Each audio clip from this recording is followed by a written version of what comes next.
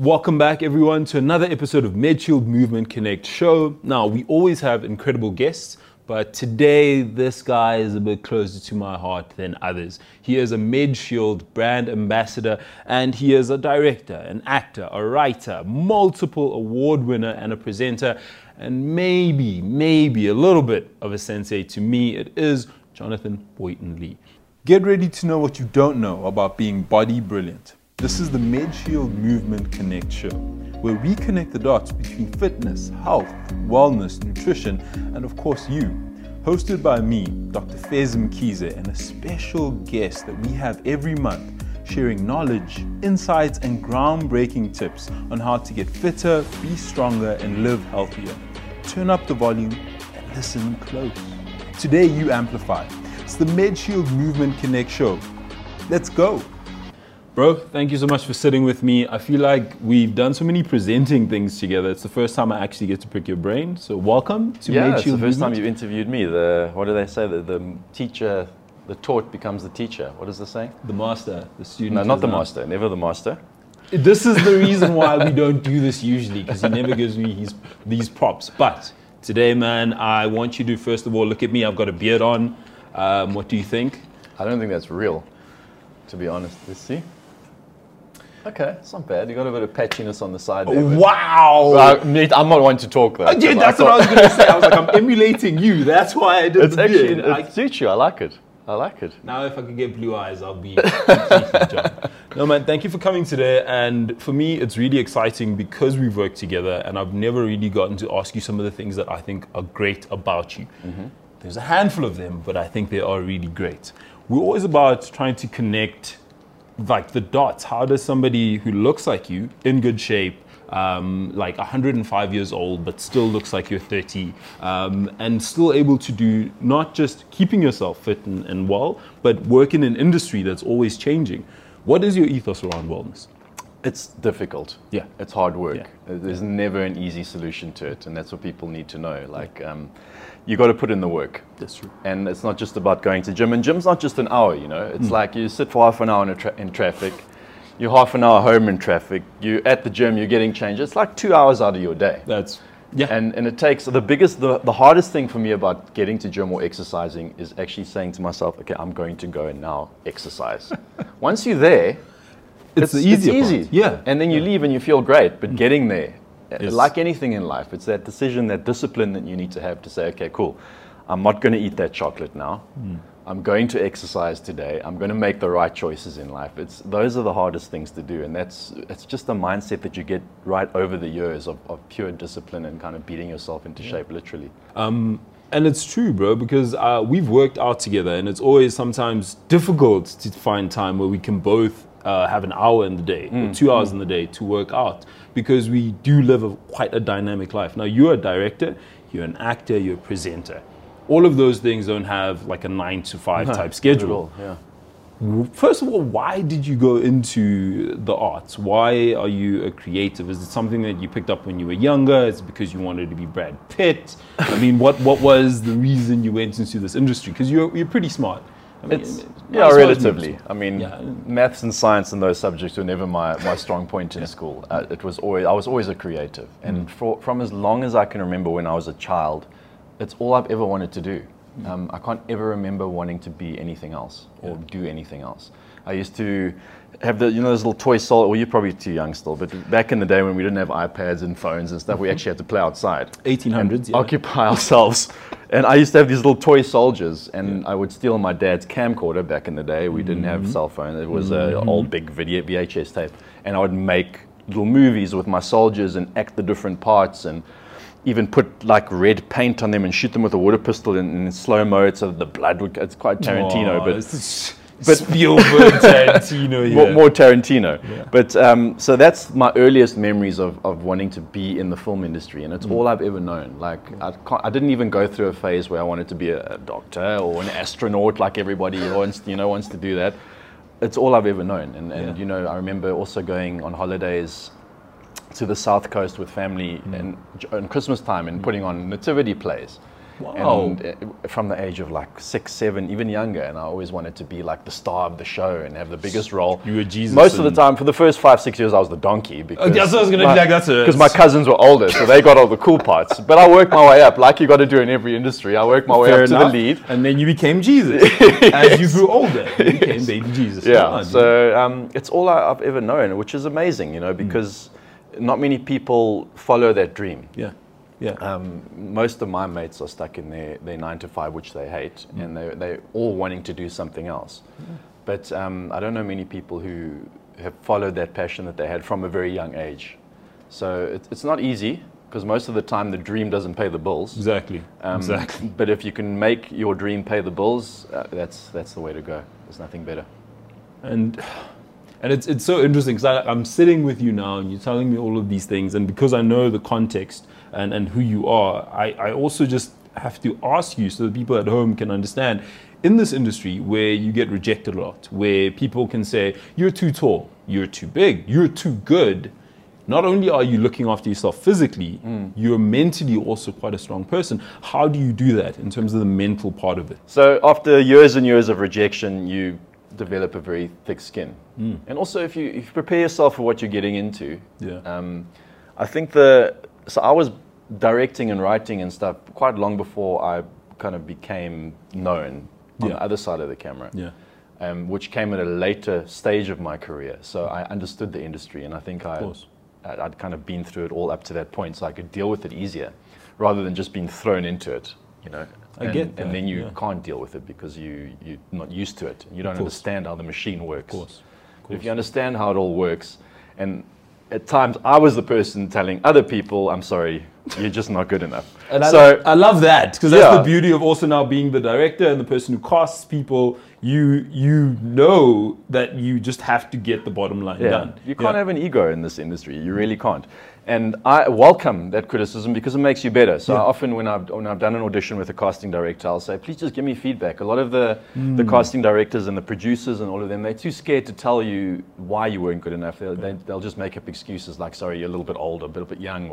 But I like to know where I went wrong. Straight up, Yeah, I really appreciate the criticism, and I enjoy giving it as well because it makes people better. I mean, this is how you know he's very competitive. Even when he's seemingly losing, he's trying to make sure that he can get whatever it is that he didn't have at the time. Even when I'm losing, I'm winning. I mean, against me, that's not always the case, but we move forward. There is an age gap, so we allow him to lose against me. But bro, I feel like when it comes to you, you're somebody who is competitive, and I bring that up because when you get a role and you have to embody whichever character it is, do you take into account things like how I'm looking physically to make myself more part of the character? Because you're thinking about it as well as the director. If I'm shooting this, I want somebody to feel like they look like that part for the audience. So does that mean you do drastic diet changes? Are you somebody who's consistent but will fluctuate with nutrition? It obviously depends on the role and what you're doing. Also, with regards to the TV show you're shooting or whatever it is, you're always playing a different character. And by the way, he did ask me once and only once to help him to just shred down for a topless TV show cameo. So I am a nutritionist as well now. Technically, what was that? Is he doing that? Yeah. And you know what? They didn't even shoot me the right way. Thank you. I was prepped. This is the hardest I've ever prepped for a role. And the angles were all over the place, and I was like, I didn't need to diet for that. It wasn't that hard, though. It was like a week. You had a week to get yourself into that was a lot for me. My discipline with regards to eating and stuff is really bad. But I haven't got Sivengezi level of kind of discipline. Because I choose life. Like I need to live a little bit. You're not that extreme. But I guess if the role came along that required something that hectic, I mean, DiCaprio has never set foot in a gym in his life. Like, do you see who by his own admission? So you don't have to be like a Christian Bale who is 1 week he's Batman and then he's the machinist where he's basically anorexic. 60 kilos. So that just can't be good for you. But it is. A lot of the roles, the last horror movie I did, I was an army vet, so I had to kind of bulk up a little bit, but nothing too hectic. And then I was the romantic lead in a movie called Baby Mamas. Then you don't need to be kind of this, you need to be like that what do you call it? The attainable A goal. kind of. Yeah. Yeah. It needs to be realistic. This is attainable, by the way. This is what we see as attainable. You are like not. People are like, I can't get there. Yeah, it's possible. This is possible for the everyday guy to get you. And still eat some cake and chocolate every day, which I do. I know you do. We've shot many things together. He does actually eat cake and stuff. Other people say they do and they don't. He does. Yeah, and it's going to take a call from Tarantino to maybe make me give that up.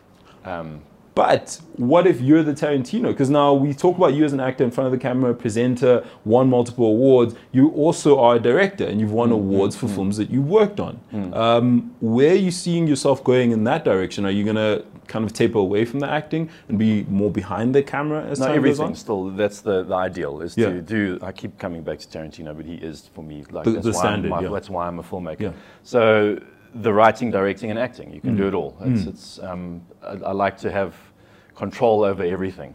If it's your baby, you want to just make sure that you don't want to give up the reins. We're working on a film now which we shot the proof of concept for. Sure. And there was a choice for me to give up the directing reins to somebody who's a lot sort of better known in the space at the moment, especially with the Netflix audiences. Sure. But they gave me the option to still direct. And I was kind of toying with the option, and the producer said to me, she's an amazing producer, and she said, listen, it's your babies, just take the reins and just take the plunge. And I've got to. I mean, if you don't take that plunge, it's terrifying because it's then you're steering the ship, and it's difficult kind of monitoring what's going on behind the camera and trying to monitor your character at the same time and staying in character and making sure the story's going. There's a lot of stuff, and it's a hell of a lot of pressure, but it's worth the challenge, But this is why you are a Medshield brand ambassador. You're actually the person who brought this concept of kind of Medshield to me. And I think it is because you do so many things and you're also honest about, like, I try to keep myself in shape. I try to keep myself mentally strong, but it is something that ebbs and flows. Is that what drew you to Medshield? Because you're like this ambassador who tells people how they should ideally want to live life. Is that what was the connection between you and the brand itself? Yeah, I love the Medshield sort of whole philosophy on wellness and health, and not just about being covered with regards to your health, but also living a healthy lifestyle. And that whole holistic philosophy is how I live my life, Hey, look at that. I've been hanging around with him enough that he says terms like holistic. I've done my job. You know what I mean. Now when you go to get your Oscar, you can be like, I holistically did this as a creator. And maybe thank you. Like he was just like, you know who you are, holistic. So bro, with all of this, you still have time to actually do philanthropic work. I know that you do Reach for a Dream. I know that you're also a conservationist. You're very much about trying to save the sharks, and you work quite closely with Princess Alice. I mean, why are you somebody who gives back this much? We should all be, yeah, right? Yeah. That's always been the most fulfilling thing for me and the most rewarding, and where I'm happiest in that space of giving back, either on set or giving back. I mean, that's what really fills all the tanks. So yeah, the only way to find yourself is to lose yourself in the service of others. That's what I've kind of lived by. And the shark thing it was a dive I did with them. Actually, I think it was before top billing, but we free dived with a whole bunch of tiger sharks, and I'm not talking cage diving now. Yeah, it's free diving. That's where I fell in love with them. Kind of that you have this life-changing experience under the water, coming face to face with this apex predator of the ocean, and all your preconceived ideas about the animal go completely out the window. And are you sure that wasn't just fear? That wasn't like... No. Initially it was fear, and then it subsided into something quite remarkable, like a life-changing experience. And from that moment on, I kind of went out of my way and I made contact with Leslie Roche, who gave up a very cushy corporate job to save sharks. That's what she does now. And I became a shark warrior with her. And together we kind of create awareness, we do research, we just want people to realize that the sharks are the most misunderstood animals on the planet, which they are. I mean, more people are killed every year by cows. It's a fact. And toasters. These are always the random stats that people come with, like sharks, like more people, cows. And it's true. It's true. And they are they're not harmless, but they are not the man-eating, like horrible things that are made out to be. And Spielberg is That's to what blame. I was going to say. This is why he doesn't like Spielberg, clearly. That's why Spielberg Tarantino didn't give them a chance. Jumped over, jumped over Spielberg. So yes, and if they go, the whole ocean collapses, and then we all go. So, and it's a very bad situation right now with regards to sharks in the ocean. I mean, billions of sharks are killed every year, and they kill 5 humans a year. So the balance is just, so yeah, but anyway, that's a whole other podcast. Yeah. And then Reach for a Dream, obviously very close to my heart, children's dying wishes being fulfilled. That's been incredible. I've got Princess Alice, the adoption home where I came from, so very close to my heart. I help them out because the government certainly doesn't. They get very little support. Animals, children, big focus, a lot of charities there. But yeah, any way I can try and help. I want to try and start my own. We should actually chat. But what starting our own kind of thing? Shark children. Shark Shark don't babies. think that's, no. No, baby sharks? No. Baby. I think stop right there. Okay. Yeah, but we'll chat. Okay. But I'd love to start my own Yeah. kind of thing. You know, DiCaprio does it so well. He's just trying to save the world, man. It's not I about don't him. know. I feel like he could have given them money because he has a lot of money. He does. I know you give of yourself time and money. I just feel like he could have solved it with the amount of money that he had. He gives a lot, and I like Brad Pitt. Stop. I like Brad Pitt. So. Okay. So, yeah. But yeah, the charity stuff is a massive part, and will continue to be, and that's the end game. Using the media space as well. I don't understand why more people don't do it. Well, I do, but we're not going to get into that. But why they don't use that persona that they have for good. Sure. It's just such an obvious transition for me. If you have that public platform to create awareness and help other people, Of course. it's, you know, it's kind of the first thing that I think you should do. And again, this is why, for me, you're just such a person who's not just affable, but somebody who I can relate to because you try to do so much good. And we still need to talk about why you hasn't been on The Bachelor, but that's another story.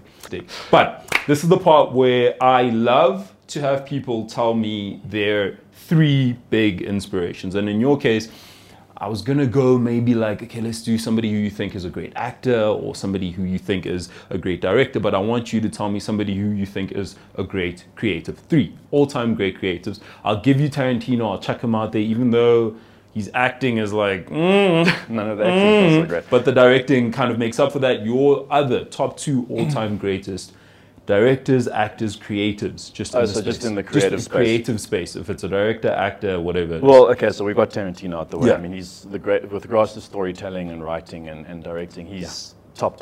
So Good. let's do category acting now. Okay. Daniel Day-Lewis. Oscar, most Oscars. Yeah. I mean, he's Method actor. remarkable. Yeah. Like, Yeah. And he, I like how he's under the radar. And he does it for the craft, and every role, he's pretty much been nominated for an Oscar every role he takes on. Pretty much. And he's a cobbler. I think he might have retired now. Yeah. I don't, he always says he's retiring. That's like and the third time. he wins another Oscar. So, but Daniel Day-Lewis, unbelievable.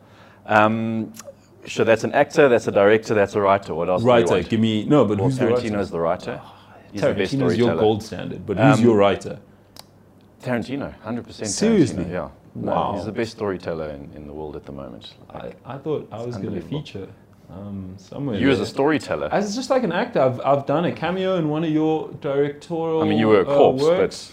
But I still acted it. It's hard to be a method. Like Well, you came nobody's- alive, so. Yeah, so I mean, who's method acted a corpse before? Like Okay. nobody. So I went Fez. pretty deep. Fez there. is my other creative inspiration. Oh wow, I John. just can't deny it. Oh man, you're like my top 50 actor, like ever, like top 50, 49, very solid number.